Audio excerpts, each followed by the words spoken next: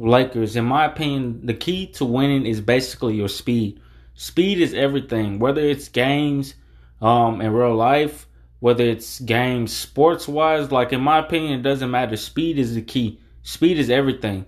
And if you work on you guys' speed, because you already know we have a lot of fucking young players now compared to last season where it was just a whole bunch of old vets. We have young players now.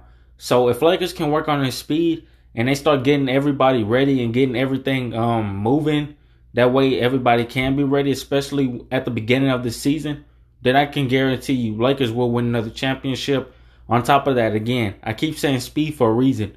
Speed is everything, Lakers. So let's get to it. Peace.